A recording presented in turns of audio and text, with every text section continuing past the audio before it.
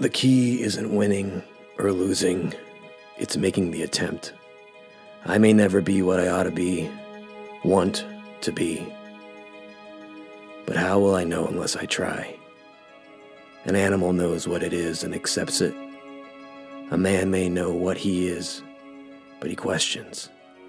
He dreams, he strives, changes, grows. Wolverine by Chris Claremont and Mark Millar.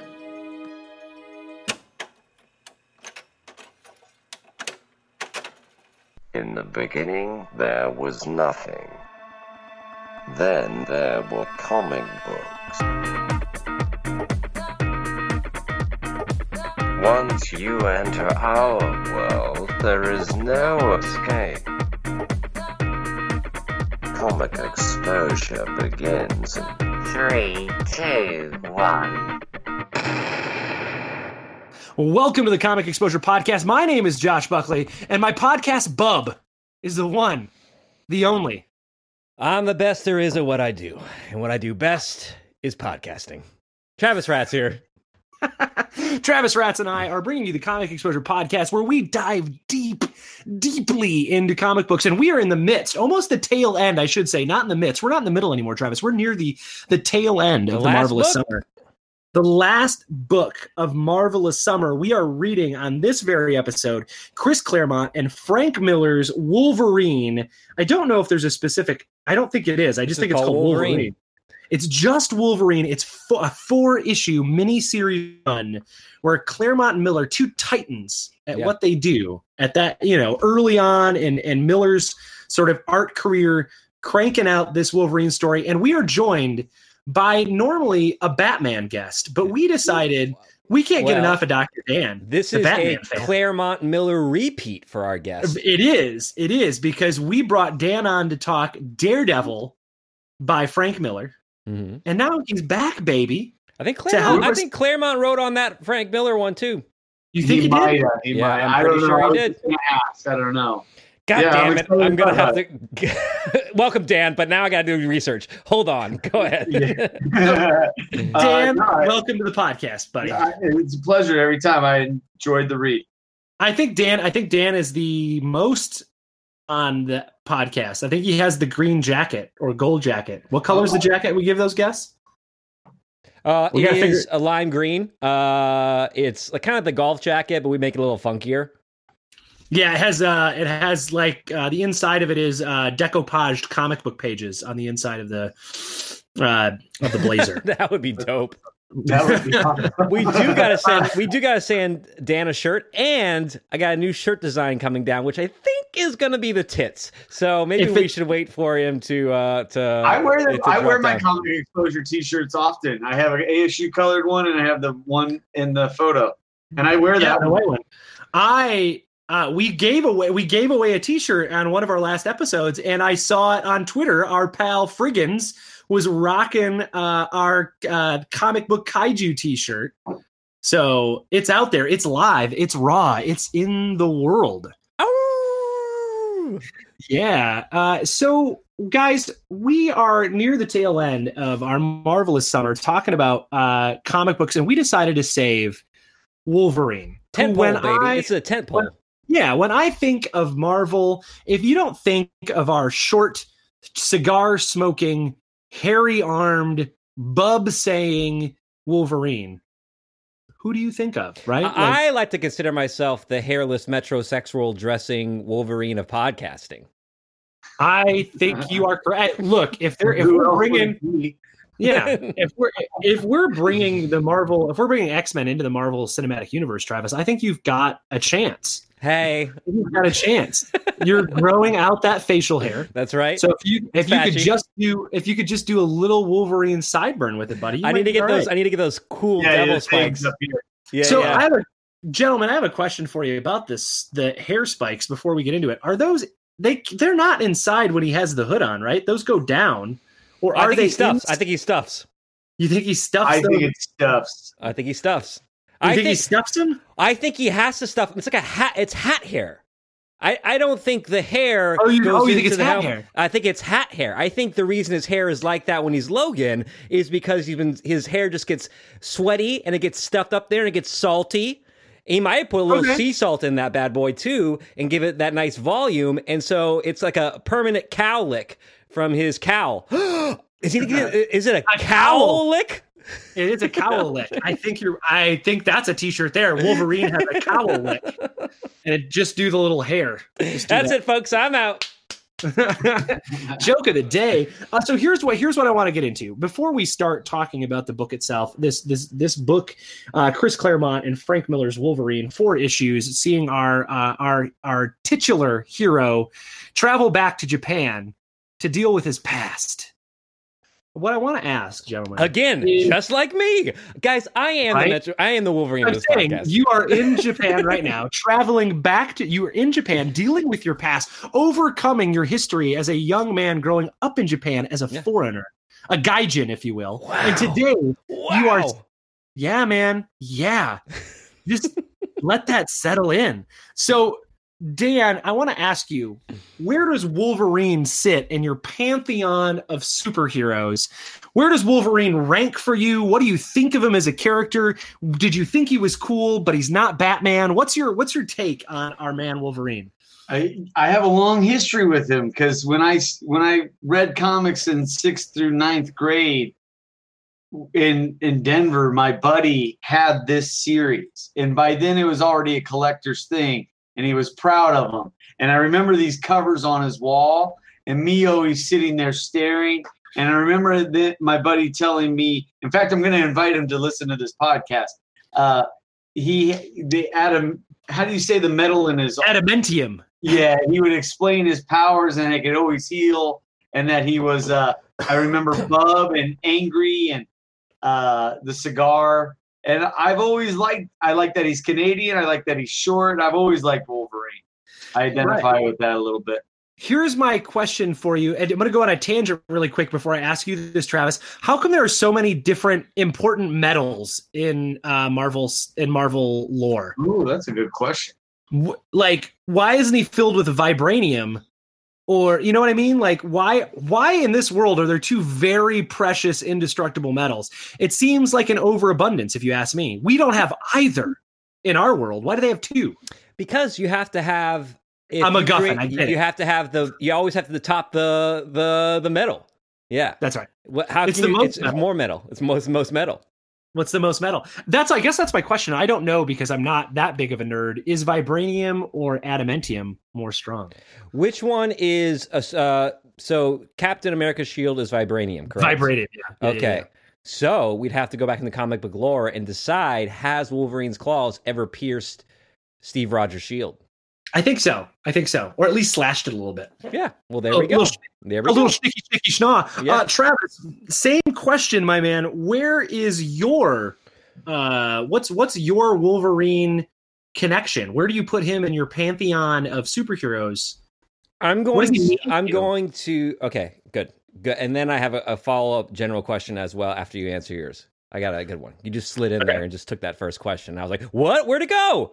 And it went so quickly. It went so fast. You took it. Wolverine to me is he's the key figure. He was a character where I talked a couple episodes ago when Gambit was my X-Men that I really took under my wing, that I really responded to. But I think it was only because Wolverine was so popular that he couldn't be my favorite. It wasn't punk rock enough. Yeah, right? it was. Gambit was your punk rock choice. Yeah, Wolverine was too mainstream. Wolverine was Soundgarden. Yeah, and Gambit was like was Mudhoney, and you were like, yes. It was Mudhoney. Look, you're like Super Fuzz, Muff Tone. That's my album. Yeah, it was Sonic Youth. Yeah, Gambit was my Sonic Youth. Gambit was your. Yes, no, that's exactly it. I'm glad we figured that out. And so that was the case. If that's not a t-shirt, Gambit's my Sonic Youth. I don't know. You're so nichey. Your t-shirts are so nichey. Yeah, so I think if I had to be honest with my 12-year-old self, I would say I got probably the stories of Wolverine were just generally better. I especially I would buy the solo Wolverine title. It was next to Uncanny X-Men and X-Men. It was that Wolverine was my favorite X-Men adjacent title. I love a good solo Wolverine story, and I think one of the things that really does it for me is Wolverine has such great villains. Wolverine is like, he's like, we talk about how Batman has all the good villains. I think Wolverine on the Marvel side might be the hero who has the most interesting villains and the most varied. I think the fun thing, and this is my connection between Frank Miller on this and on his doing Daredevil. Like, look, Wolverine against a giant amount of ninjas. Always good, right? Like, he's the one character. He's like the one character you can believably go like, oh, just throw a bunch of ninjas at him. It works. He kills. You can't do that with Cyclops. Yeah, right? He doesn't kill. He's a Boy Scout.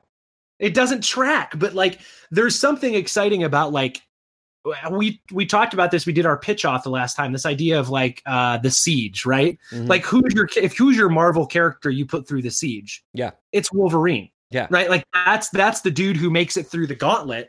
And to answer my own question, I think Wolverine is probably one of those characters in the Marvel universe. It's one of those top ranked ones, right? Mm-hmm. In my mind, I often separate the X-Men part of Marvel and the rest of Marvel from each other. But I think I think Wolverine is that great character who has a super fun, and maybe fun's not the right word, but you get to play with his backstory so much. Mm-hmm. Because it's so mysterious and steeped in all of this other stuff, like, you get to play with that.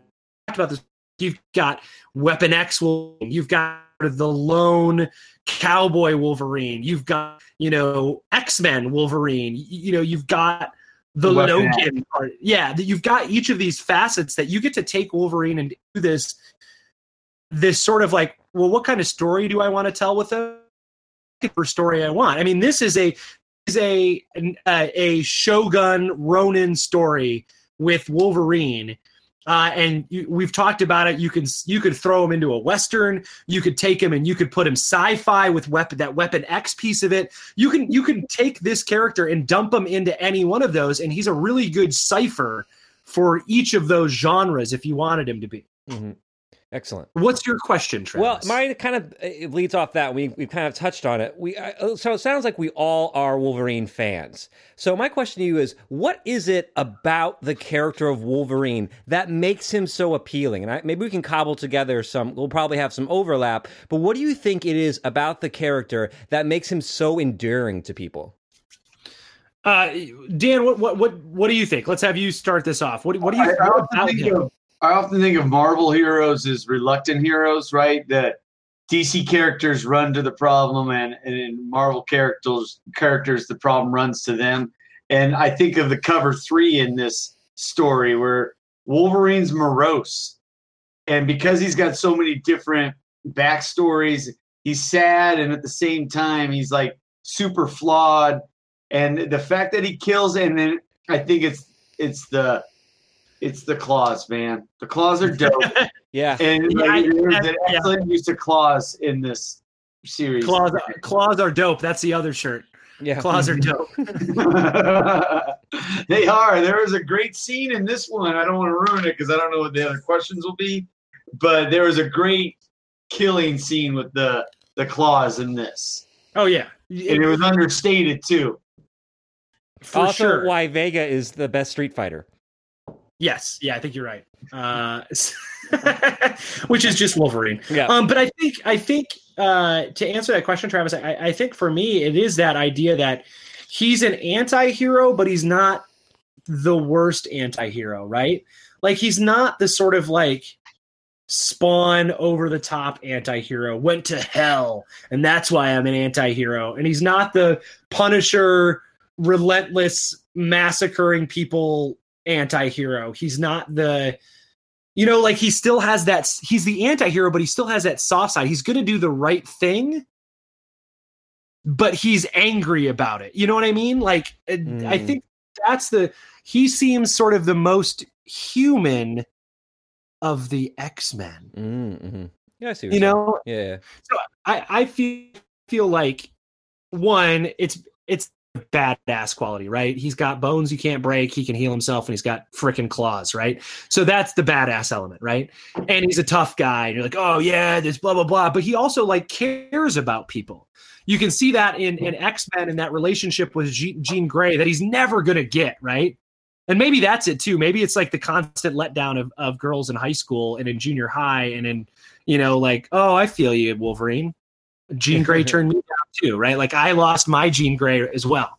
So like, I get it, and maybe that's that connection. What do you think makes him that superhero? I agree with all those things, the things that you said and the things that Dan said. And so I read this twice, once beginning of Marvel Summer, and then recently read through it again. The second read, I kind of read it with a certain lens. Dan and I talk a lot about this on the phone. We talk a lot about manhood and what it means to be a man, especially in 2020. And I think that Wolverine as a character is this great exploration of what it means. He's a very masculine character. And I love the fact that they make him ugly. They make him short. They make him ugly. He is the Kurosawa / spaghetti Western combo. So you take these ultra masculine genres and you put it in one character. He's a cowboy, but he's also a Ronin, and you have that spaghetti Western. And he's a man who's constantly trying to improve himself. And it's that striving to improve himself that keeps him from becoming an animal. I think we see this in this book. And so I read it the second time with this kind of look as the character of Logan through a masculine lens. And so I'm sure I'll probably bring that up a couple of times throughout this discussion about, I've been really writing a lot of stuff about American masculinity this summer and kind of exploring that idea and especially now in 2020, what's allowed, what's not allowed, what defines a man, what doesn't define a man, as far as how we should behave in society and how we should commune with others. And so that was really interesting reading it through that lens. Very English teacher of you. I feel that as the government guy, you and Dan are going to be able to have a much different conversation. But he is hyper masculine, right? Like, and Claremont does that. He's pulling the ladies left and right, and then I love how he avenges the bear. Yeah, right.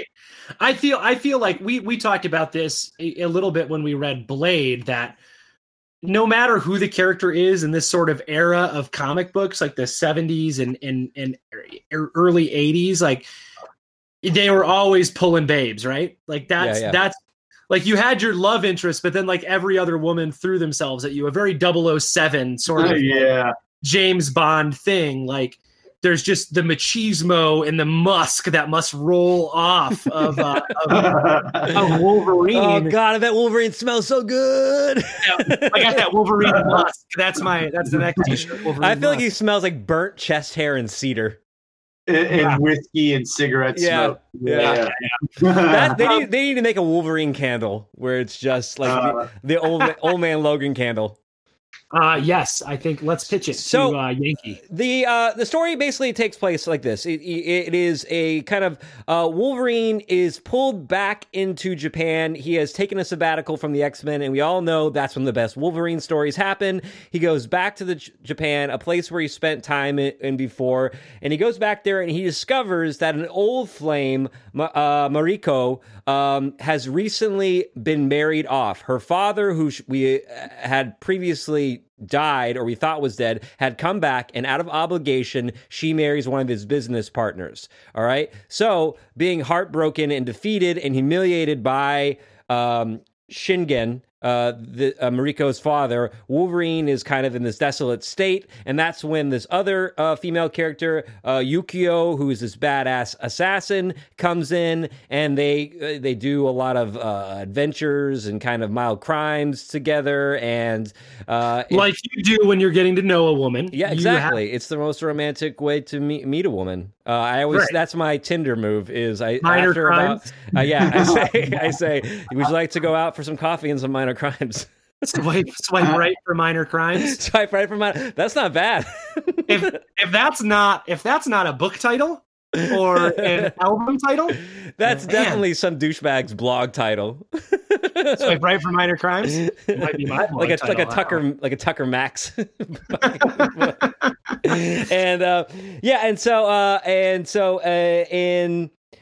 Obviously, Wolverine has to go back and defend his honor, and sword battles ensue, and blah blah blah blah blah.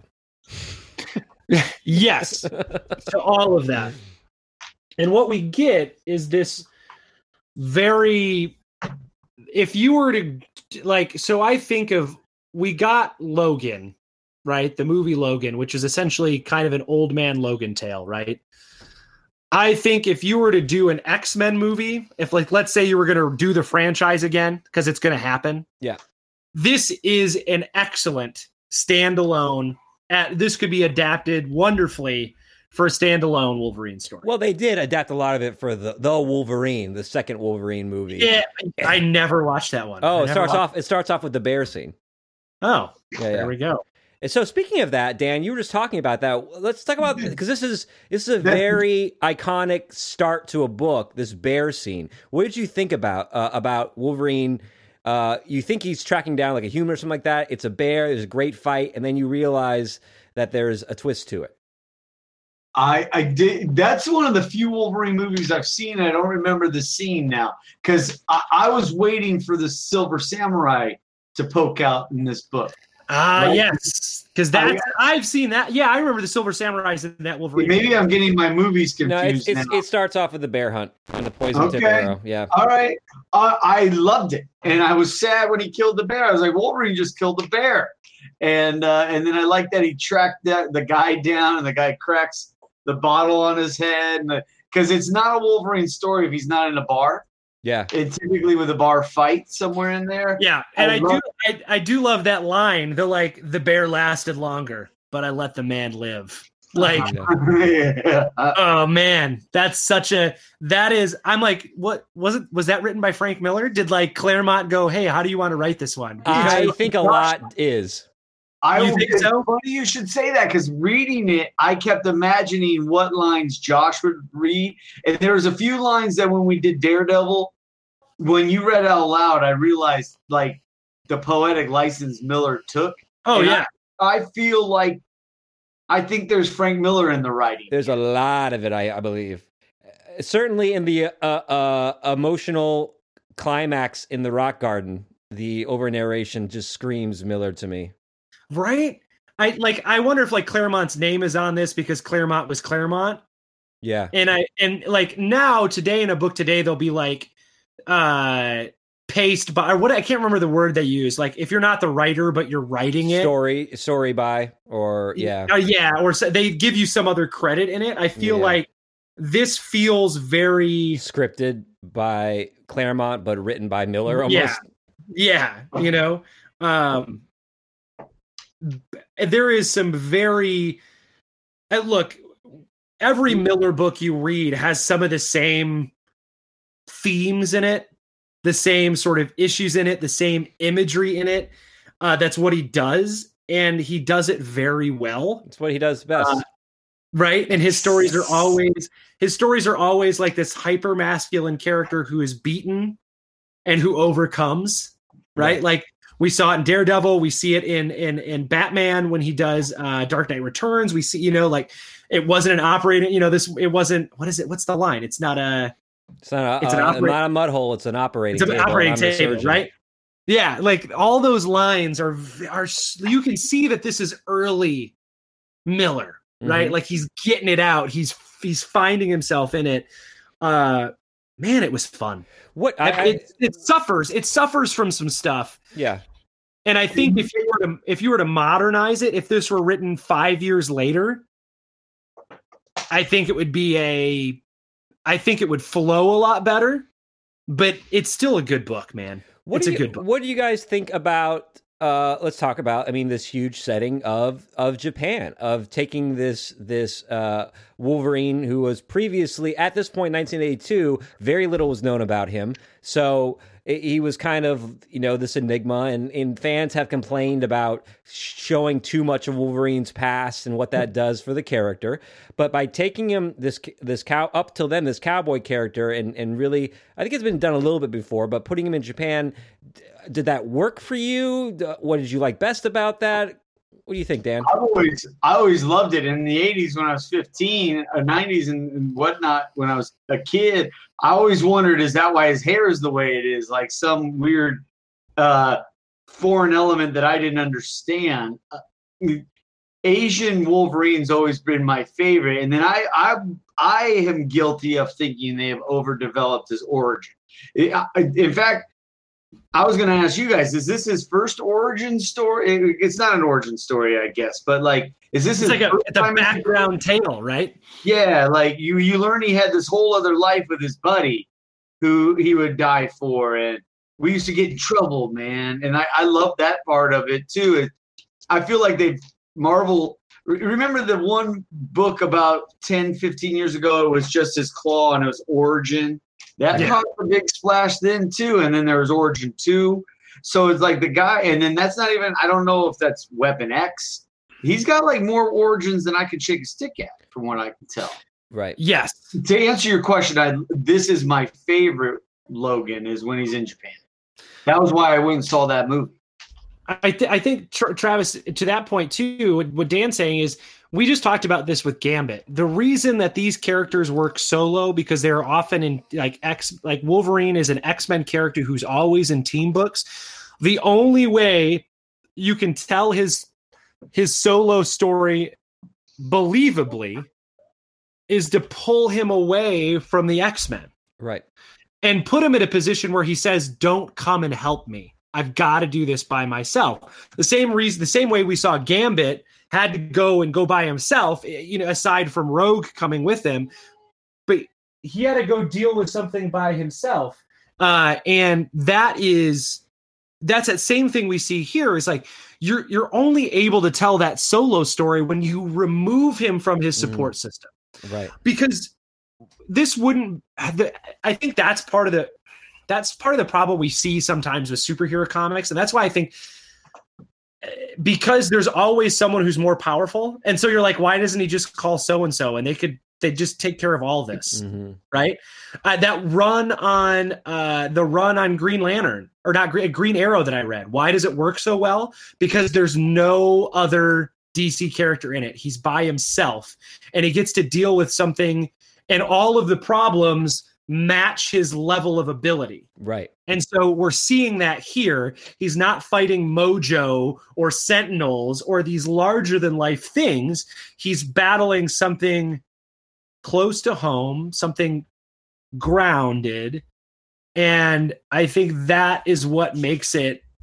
I think that's why this story, or stories like this, work so well for Wolverine, is you pull him out of that team element and he gets to you get to see him shine in whatever way you want to put it, Right. No, I absolutely agree with that. And I think in addition to that, specifically Japan, what Japan offers as an environment is a code of ethics and a code of honor. And that seems to be a big thing with the character of Wolverine. And I don't know how much of that was instilled in the character beforehand, but it is the Clint Eastwood, right? It's the gunslinger with a code of honor, and putting him back into a society that has that strict code, the Bushido code, that he seems to respect, that Logan seems to respect, and seems to have. I like how he has to navigate the waters of respect and culture in this book, because it is in Japan, as opposed to if he was in New York City, or if he was in the Wild West, or put him anywhere else. But Japan, with that strict code, it's constantly, he's butting up against that and has to play within those rules. And I thought that was interesting.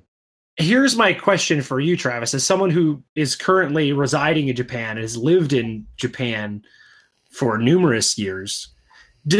Do you think that where you live right now, is that what about that setting aside, like that, what about that strict code makes Do you see that in your daily life Absolutely. as someone who lives in Absolutely. Japan? And why is it good fodder for a story? What is it about that makes, I mean, because we can look, and both it's the imagery of it too, because you look at movies like Blade Runner and you look at movies that take that sort of Japan and they move it across the globe. Yeah. Right? Like, why do you think that that's such a... Well, I think that to answer your question, it's a really kind of complex question, but the American story, the American hero, is all about internal, what's different about me that I can use to solve the situation, right? What is individual about my personality that I can use to A, B, and C? In Japan, it's not about being the individual. It's for the good of the community. It's for the good of the clan. It's for the good of the family. And so it's not about finding your tools internally to solve a problem. It's about navigating the external waters, the codes, right? So you can have all the tricks all those Western tricks up your sleeve that you want, but it's not going to do you any good when navigating a culture that's all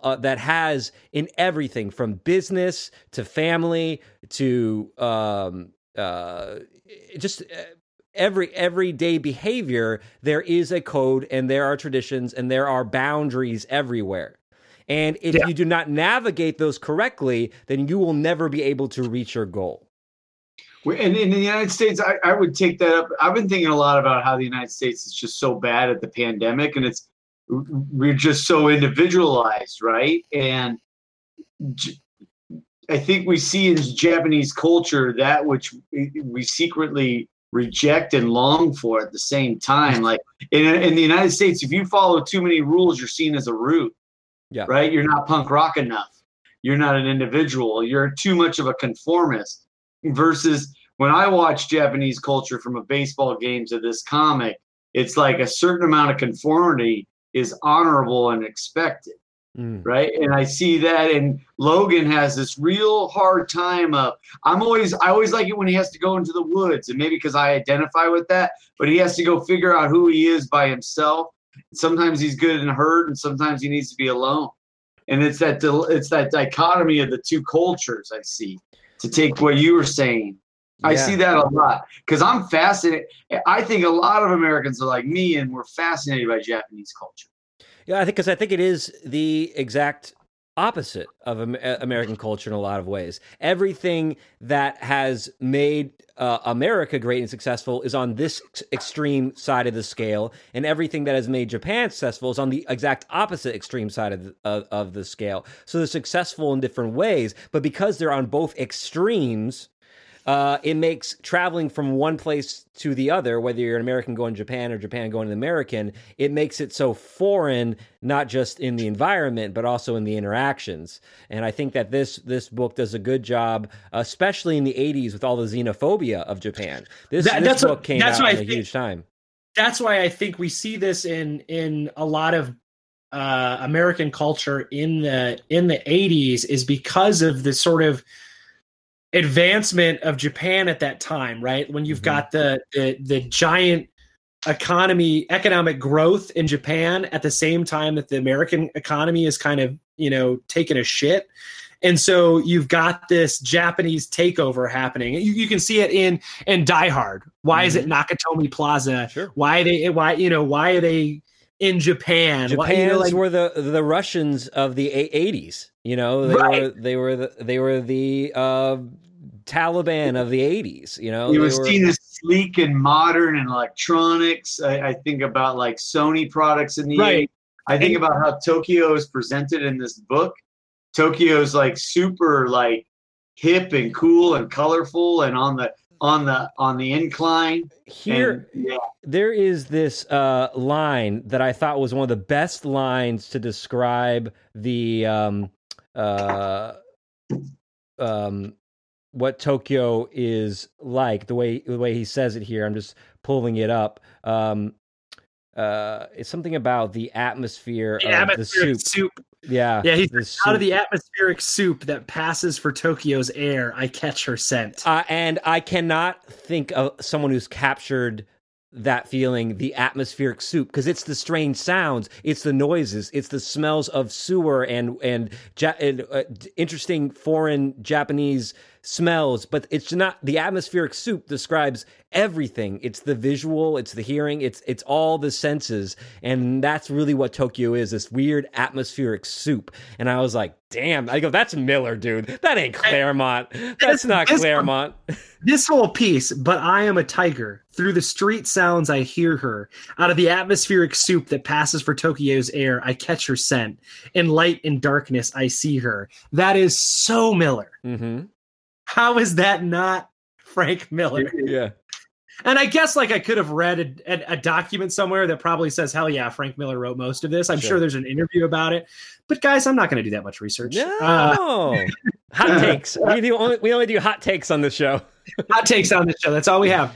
The hottest. We are the atmospheric soup of podcasts. That's right. That's right. We do minimal background digging because it's about the experience. I have a lot of Claremont old X-Men. I have these Barnes & Noble put out these series, and the Jean Grey series, and then the Giant Size X-Men when they reintroduced. Yeah. I think I should probably reread these again to see it. I think we've read enough. Claremont's a little more melodramatic. Claremont's a little more. We've read it, and it oozes that machismo poetry that he's got throughout this thing. He's definitely helping with the pen, with the letter. I mean, with the words. Yeah. So I want to ask you guys. So let's get into the idea of like, and I think we've all kind of talked about it, that this is a good setting. It's a good place for Wolverine. What did you think of the overall story? Did you enjoy it? Did you wish it did something different? How did you feel about it? Travis, how did you feel about the story? Okay. Yeah. I liked the story. It's fine. You know, there is no big baddie that we know. Like, you know, Shingen is kind of like the Yakuza kingpin of Japan. So you don't have that big reveal where like, oh, it's Omega Red comes in, or the Silver Samurai, or Bloodscream.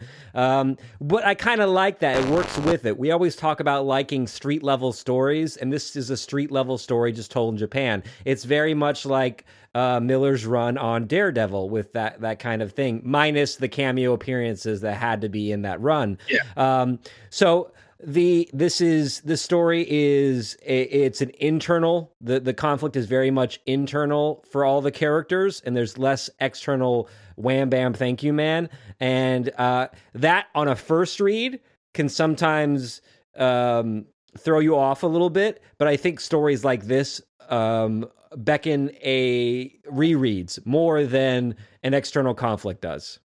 Dan? Yeah, I think you're right. Dan? Yeah, I liked this story. It made me. I've grown. We've covered a lot of Frank Miller, and in that time, particularly with Dark Knight 3, we didn't cover that one, but I read it. I've grown to think Frank Miller is a little overrated. I send you guys some of his drawings sometimes, right?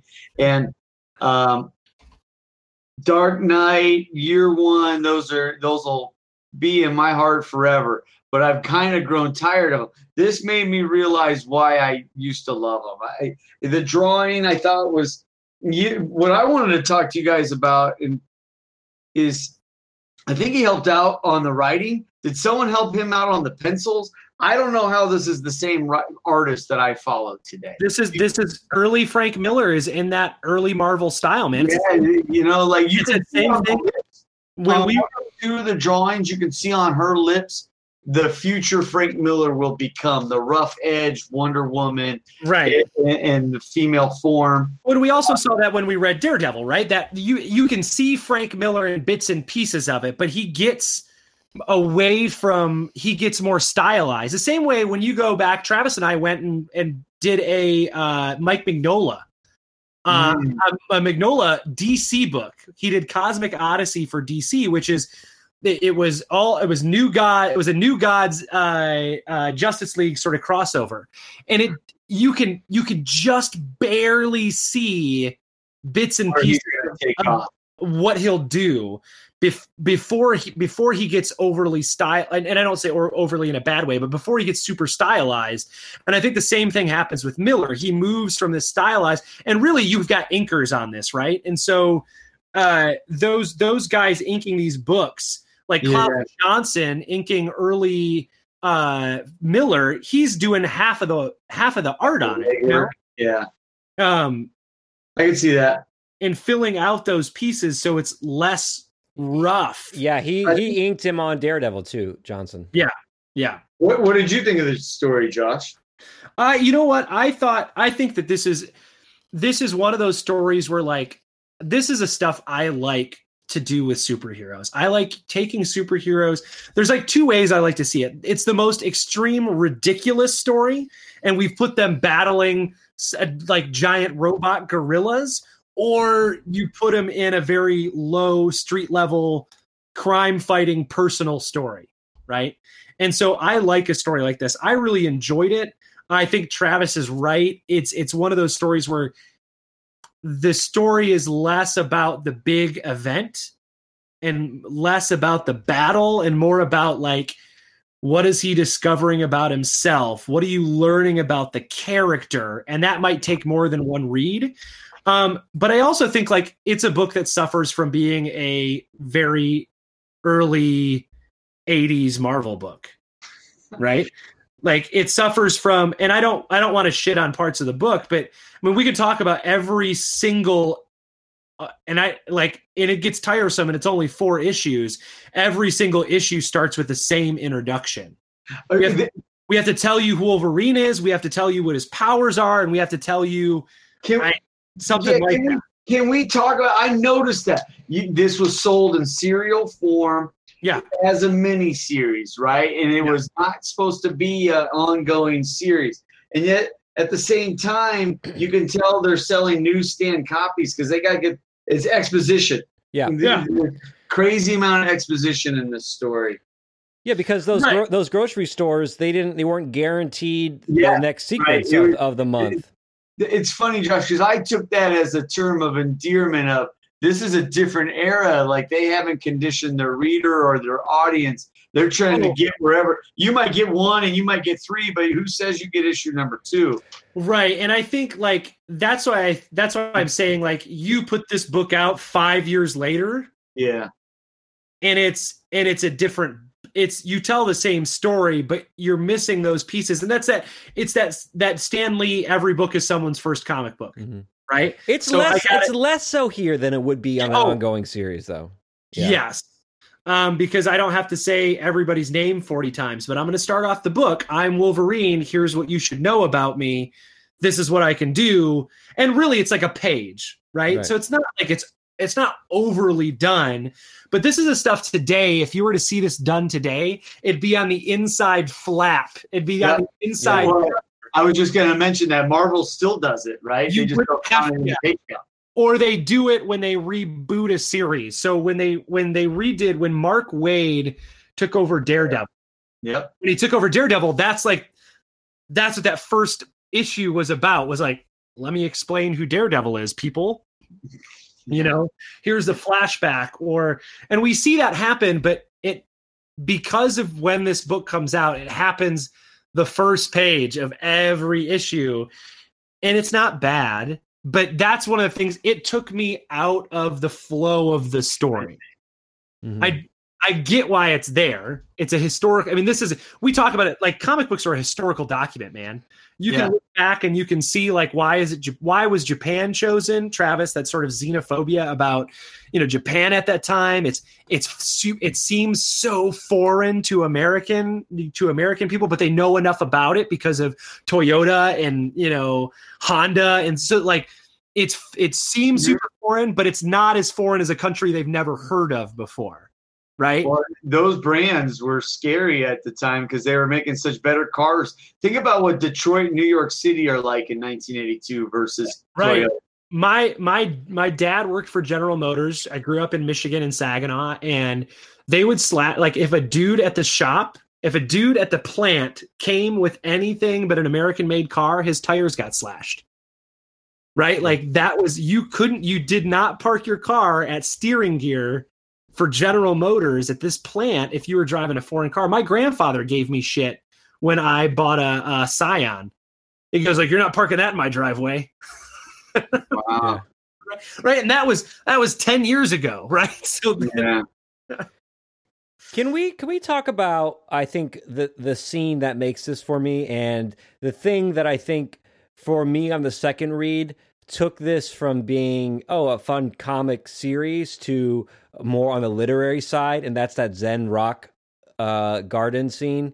It is on the digital reader. It's page 69, but I'm going to break it up in a couple little chunks here. At one point, so they had this great scene where Yukio and him crash through this Zen rock garden, right? And right there you see, he goes, the fight took place in the private garden, patterned after the classic Zen gardens of Kyoto, a place of transcendent beauty and peace and tranquility. No longer the garden has been wrecked, its patterns broken, order turned to chaos, the story of my life. And then he goes through there and he puts his hand down, and then he tries to reorder the sand. And then a couple, that you turn the page and you get this great thing is, he says, the key isn't winning or losing, it's making the attempt. I may never be what I ought to be or want to be, but how will I know unless I try? And that to me encapsulates Wolverine and encapsulates the story. I think it's well written. The imagery of him constantly, his tranquility constantly being crashed in with this chaos, and then him having to walk this very fine line to create some kind of order out of that chaos in order to keep him from being an animal. And to me, that it becomes literature because it's so reflective of our own personal journeys as individuals, as humans. And I thought that was just fantastic. There's that last line on there. It says, an animal knows what it is and accepts it. A man may know what he is, but he questions, he dreams, he strives, changes, grows. Yeah. Right. Like, man, it's good. That's better on the second read. That's a good line. I love the way he finishes that, right? He finishes issue 3 with that, with I'm a man. And I missed his hand going into the sand like that. That does deserve a second read. Because I do remember, I read it this morning, I read it this afternoon, and I do remember the way issue 3 ended. And then he takes up I'm a man at the beginning of issue 4. Yeah. Yeah. Yeah. You see him in the, well, I'm going to save that for favorite panels, but. Here's some other stuff that I think is weird in comic books that we do. You have to tell me that he's actually saying it in Japanese, so I have to use the brackets every word bubble. And I guess I don't pay attention enough to see when it's not in Japanese, but I feel like almost all of the dialogue has those little things around it. And some issues start off with they'll actually give you the Japanese, and it's correct Japanese, and I love how they call him Chan instead of San, like normally like just San. But Chan is usually used after names when you're referring to like a little child or a lover or a best friend. So instead of saying Dan-san, I would say Dan-chan, and I love how like that nuance. A child or a lover. Yeah, a friend, a child, or a lover. Yeah, like so baby. Yeah, like a baby. It's usually used for little kids because it's cuter. Chan, but it's also used for friends or lovers. Like baby for lover, yeah, right? Or dear, yeah. And so I thought that was, instead of just going with the general, like, we're just going to make everyone San, Logan San, like they actually did a little language research and made it even more specific. Well, thank you for bringing that. I would never have known that. Yeah. 16 years in Japan finally paid off. You're learning so much, Travis. I thoroughly enjoyed this sort of romp in finding out who Wolverine is, in this sort of dive into his psyche and into his past, even though it has sort of the trappings of early 80s. And even the early 80s is still, it feels very 70s, right? That sort of 70s comic book is still Bronze Age, right? We haven't moved into like modern F the world comic books yet, right? Strong female characters in here. They're not just stock characters. They each have their own motives. They each represent a different side. One of them is in love with Wolverine. The other one of them is in love with Logan. It's kind of like a Clark Kent Superman thing, but with a different woman representing each side. I hadn't noticed that. You're right. Yeah, I think that this is a good exploration of the character. There are 2 times, and there are things about it that pulled me out a couple times. One is that beginning of every issue, and the other one is the very last page when we have to show the X-Men, and I go, nope, you just pulled me out of it. Well, did it pull you out, or did it redefine how exotic the rest of the story was? Like that Western culture, like that's his Western life. That's what he's coming from, and therefore does it make the black blacker and the white whiter? Maybe. Yeah. I think it also ends up going like, I had fun not seeing the X-Men in this and watching him be solo, but then I had to do like, here's that happy ending. Let's check in with the X-Men. Bring the beer, Elf. Bring the beer, Elf. Well, that's where I got it. Wolverine got married, or does that end in tragedy too? She gets brainwashed to cancel the marriage. Yeah, she gets Yeah. And then as the story continues, that's where we get Lady Deathstrike, I believe, and things like that come out of there. I would be remiss if I don't bring up the Hand. I like that the Hand showed up, and I know we were talking about ninjas, but man, ninjas are always cool, especially the 80s. Especially the 80s. Hand, they definitely the 80s, and Frank Miller, and then he brings them back. Frank Miller loves ninjas. I don't know what about the dude is so ninja. In the 80s, man. I remember being a kid in the 80s. There was a movie called Ninja, and then like an American Ninja. Ninja. Josh and I grew up in the 3 Ninja era. Rocky, was a ninja. Cole, Tum Tum. I was a ninja for Halloween probably more than once. Right? That's the costume that kept giving all year round. Yeah. You could wear that bad boy all the time. That's where xenophobia becomes admiration, right? We at the same time we're scared by it. We want to be it. Yeah, it's this weird sort of fetishization of it, right? Where you the foreignness of it becomes this sort of like taboo thing that you want to love so much, or that you want to be a part of something that's so different. It is. It's very different than the 80s American action, which was like Predator, big machine guns, kick the door down. Brrr. The ninja is the soft-footed, espionage character. I mean, even in our greatest weapons, like they're completely different. One is stealth, the other is brashness, and Wolverine can do both. Man, he's a man of both worlds. And that's why I think I enjoyed this. And I'm glad it was our last book for Marvelous Summer, right? Because I think it really does put a cap on a trip down Marvel, right? Where we read, we do a little, and we've spent some time, we've read a bunch of X-Men stuff on the show. So we didn't really delve into we did X-Men adjacent books. Yeah. But going ahead and reading some Avengers, and reading some Spider-Man, and reading some Blade, and kind of touching these different aspects of it. But to me, Wolverine is one of the most interesting Marvel characters. Question: in the 92 X-Men series, I think it's 92, so 10 years later, different platform. How similar is that Marvel Wolverine? This is almost there is a episode where he goes to Japan in the cartoon where they do like that is a piece of it. There's always like Mariko, right? Mariko is always part of that X-Men. And that's the thing where like Wolverine is pulled to her, but he also is pulled to Jean Grey's this complicated man character, and that this is very much the Wolverine I think that you see in that 90s animated series.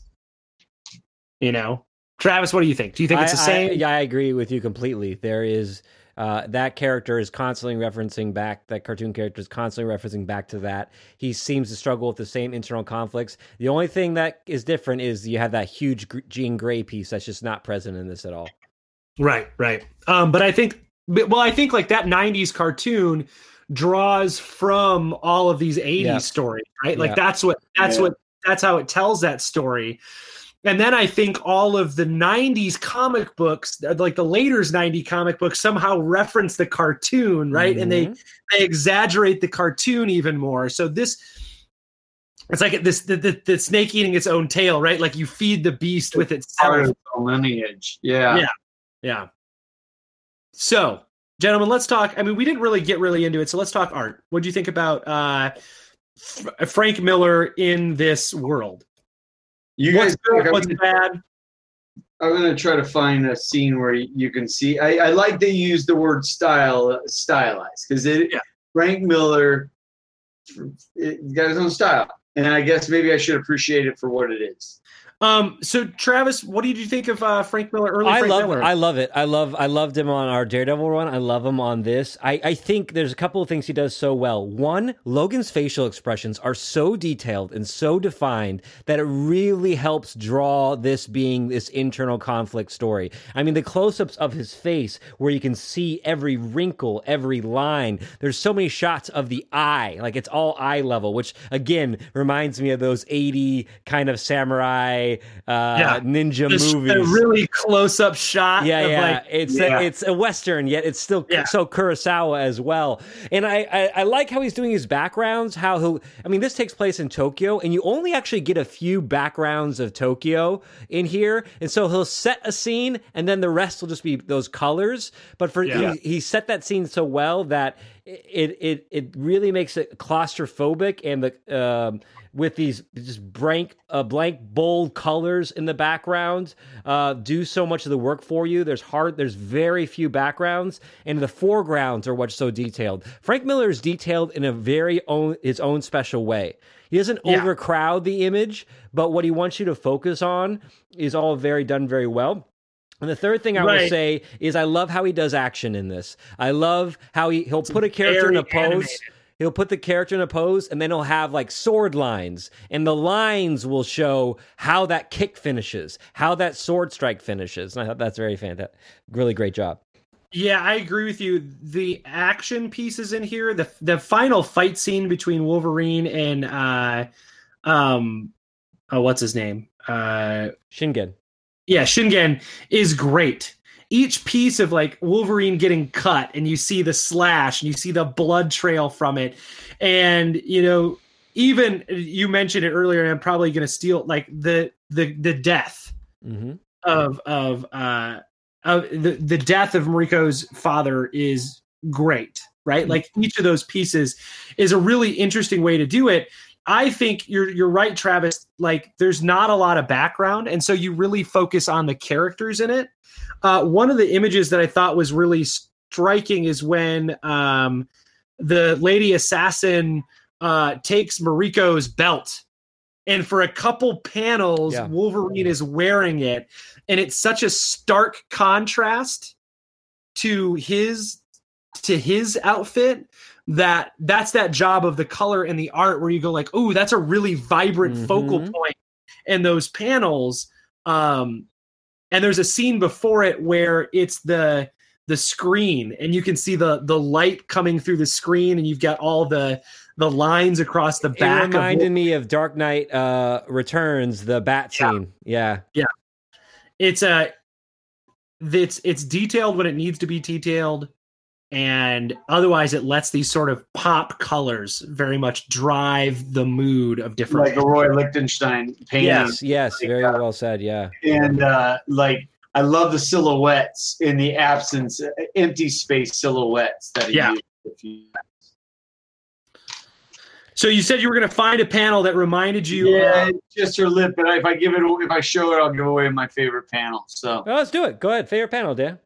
Okay, well, it's next to it. My favorite panel might be the one because I like it because it does have background. It's where they're nursing him in his. Yeah. That's a good one. And it's so macho with his shirt off, and she's dressing his wounds, and you see Tokyo, the absence of walls. That's his hotel room.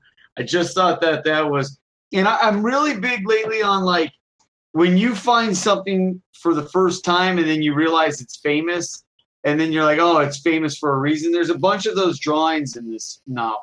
Like you'll see like at comic cons and comic books, and because it's going on 40 years old, I've seen these images a lot. And then you turn the page and, oh, there it is. It's Frank Miller's facial expression of Wolverine. Yeah, it's kind of like hearing a song. You're like, oh, that person does that song? Oh, I should have known that was Neil Diamond. And you're like, that's why it's everywhere. Right. So there's a few of those scenes in here where you're like, oh, I've seen, of course, duh. Yeah. But I like that scene. Yeah, that's a good one. Travis, what's your favorite panel?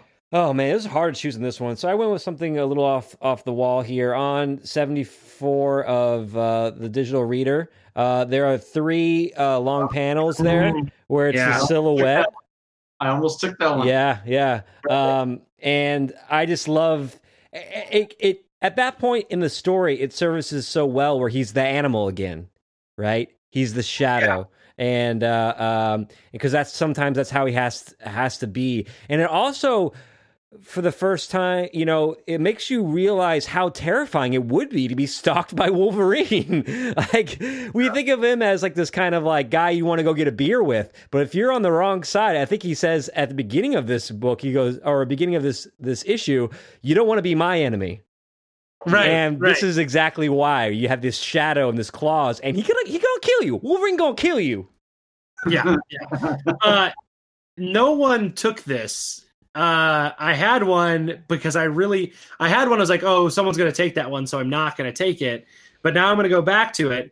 The death blow to that was so great. Yeah. The death blow to Mariko's father, where you don't see it. The panel before you see him, you see the hand up to the throat or in face, and that last panel on page it's 90 of the digital reader. His eyes are red. It's the classic snicked, and you just see his face in the forearm. And again, it's that very Kurosawa, that very Japanese eye. It is all over manga and anime, that sort of frame of the face, because the eyes tell such a good story, that there's so much emotion there that you see it in that panel where he should die. He's got the blade next to his neck and he's grabbed it, and he delivers the killing blow. That's a way to show that scene, not be gratuitous, but still have that same impact. That is, it's a great panel because it's something you can only do in comic books, right? I guess you could do it in film, but it just allows you, because you want that blood, you want that gore. They've been giving you a lot of in this book. They've been pushing it about as far as they could at this time for a mainstream character. And if you're a young reader reading this, like, your mind just goes to some gory, dark places on what it would look like to take some claws and put them right up through someone's chin like that. And it's so cool. There's a few of those scenes where the violence is implied, like with the bear and then with the man he let live. There's a couple places where they use that device. Yeah. And I thought it like understated it a little. I liked it. They did a good job of putting Wolverine in his costume for just the right amount of time in this. Because I personally like a Logan in jeans and jacket more. I think that's more badass. But I would have felt cheated if I didn't get some of the Wolverine. And the classic like yellow brown Wolverine is, it's not the X-Men cartoon, yellow and blue. I like that brown and yellow better. I also like, and this is what you see,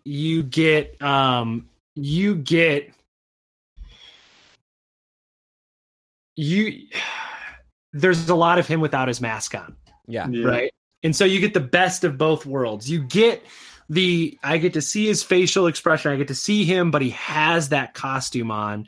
And that is where Miller shines because those eyes are so important. And when he has the mask on, you don't get pupils. You don't get any, it's just that white. And so you really get the acting in it that you kind of get to see. And there's only a few times when you see him in the full headgear, right?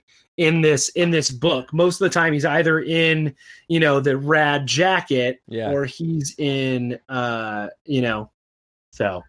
The best Wolverine is costume on, cowl off, hanging off like a hoodie on his back. That's always like the relaxed chill, and he's smoking a cigar or something. It's got that hoodie like aspect to it.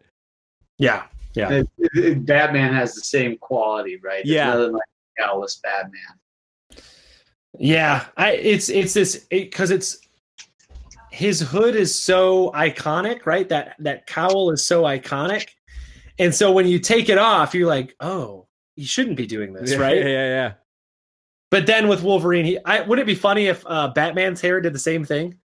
Yeah. Like 2 little points. Where a bat lick? Yeah, bat lick. His bat cowl lick? Yeah, I think it shows when he's just willing to just kind of lounge around in his outfit. It shows that Wolverine does not think Wolverine is sacred. He Batman thinks Batman thinks Batman is sacred. The cowl is sacred to him. Wolverine, it's like these are like PJs. This is just like what he's got to suit on the bottom of the suitcase versus throwing like a mausoleum for the suit. Batman keeps his in a glass case, and Wolverine's is balled up in like the bottom in his bottom drawer. The backpack, yeah. Hey, Wolverine, if you stuff those in your shoes when you travel, it'll keep it from getting wrinkled. That's what I want to tell the guy. If you roll it up, it'll be fine. But no, he steams that thing every time he gets to a hotel room. He got to Japan, he pulled it out. It's got wrinkles all over it. He's like, shit. And he had to do the whole thing. Yeah. So. But yeah, guys. Good. I enjoy Wolverine talk. I enjoy Wolverine. That was our first. This is our first Wolverine conversation, like full Wolverine conversation on this podcast. We went full Wolverine. Schnicky schnaw, guys. So here's what I want to do to wrap us. Dan, who would win in a fight? Wolverine or Batman? I gotta go Batman. Yeah, you know the answer. It's Batman. Don't lie. Travis? Yeah. Tell me. If you asked me 10 years ago, I definitely would have said Wolverine. But after reading so much Batman... It's Batman. They did that amalgam comic in the 90s where Batman and Wolverine did face each other. Yeah. Look, Batman's a cop, but I still love Batman. I don't know what to tell you. I love Batman. And it doesn't make any sense why Batman is my favorite. Batman is my favorite superhero.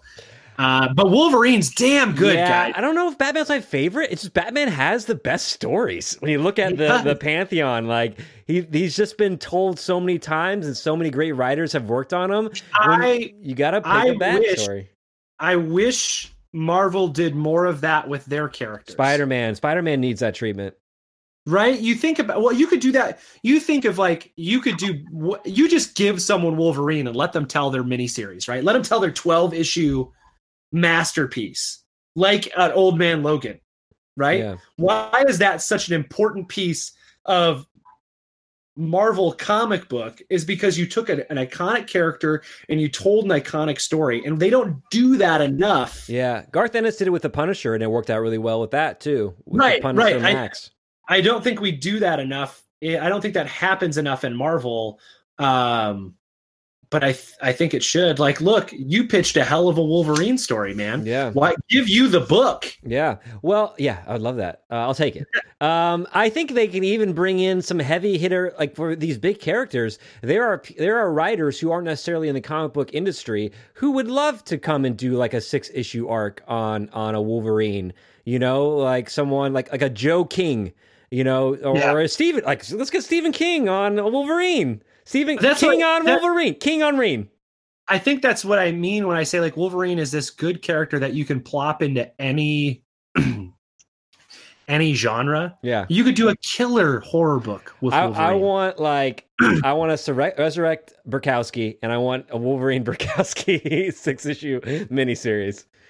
I really think that he's that character that you could you can dump him into any genre and he works because of so many sides to him. So many sides. To him. Right. You know, and I think that's why he works so well. So I'm glad we got to read this, guys. Yeah. Dan, I'm going to make you read a book last minute again, so you can be with us on a show. He did say he read this today, but I want you to know that we told him about this book months ago. But Dan decided to go backpacking in the middle of a pandemic. This would have been a good book to read in a backpacking journey. And didn't take a fucking Kindle with him to read Wolverine. No, I did. I was reading a lot of Batman. I've been catching up on Batman, the regular series. If you had read this book, you would have come back with like a stuffed bear head that you would wear over your. You're like, guys, you'd have come back a changed man. You'd have come back Shogun. I'm not an animal. I'm no beast. I'm man. Yeah. I'm Dan. I'm Dan. I'm a Dan. I'm no beast. I'm a Dan. I'm no beast or man. I am a Dan. I'm Dan. Number one Batman fan. Dan, I want to thank you for being on the show. As always, you are a fantastic guest. We love to talk comic books with you. Ladies and gentlemen, you can find all of our episodes on the website, comicexposure.com. You can find them also on Spotify, on iTunes, on Google, whatever. And you can crush it and join us in reading and listening to old episodes, and let us know what you think about them. You can comment on the website. You can shoot us a message on Twitter at Comic Exposure, on Facebook at facebook.com/Comic Exposure, all that good stuff. We want to thank you for tuning in and being our podcast friends. Tell your grandmother about us. Buy a t-shirt. You can find it on the merch tab on the website. And Travis has a new t-shirt. Can you tell us what it is, Travis? Now it's the end of the show. It is, speaking of the 80s, it is very 1980s movie. Think like Logan's Run, think Blade Runner, think everything 80s deliciousness. I'm excited. I'm excited to see this new shirt that you're coming out with. We'll see. Who on Fiverr did you pay to do this? That's what. Don't worry about who. I guess I could give them a shout out, but I don't think I've completed the transaction yet. I got to do that. Yeah, not until the money's paid. No free publicity on the Comic Exposure podcast. Now, if you want to give us a little something to be, be a sponsor of the show, we'll definitely take you up on that offer. Yeah. You give us a free Fiverr work, and we will plug you on this and all our social media. Yes. Yeah. So, ladies and gentlemen, again, thank you for tuning in. We will see you next trade, bub.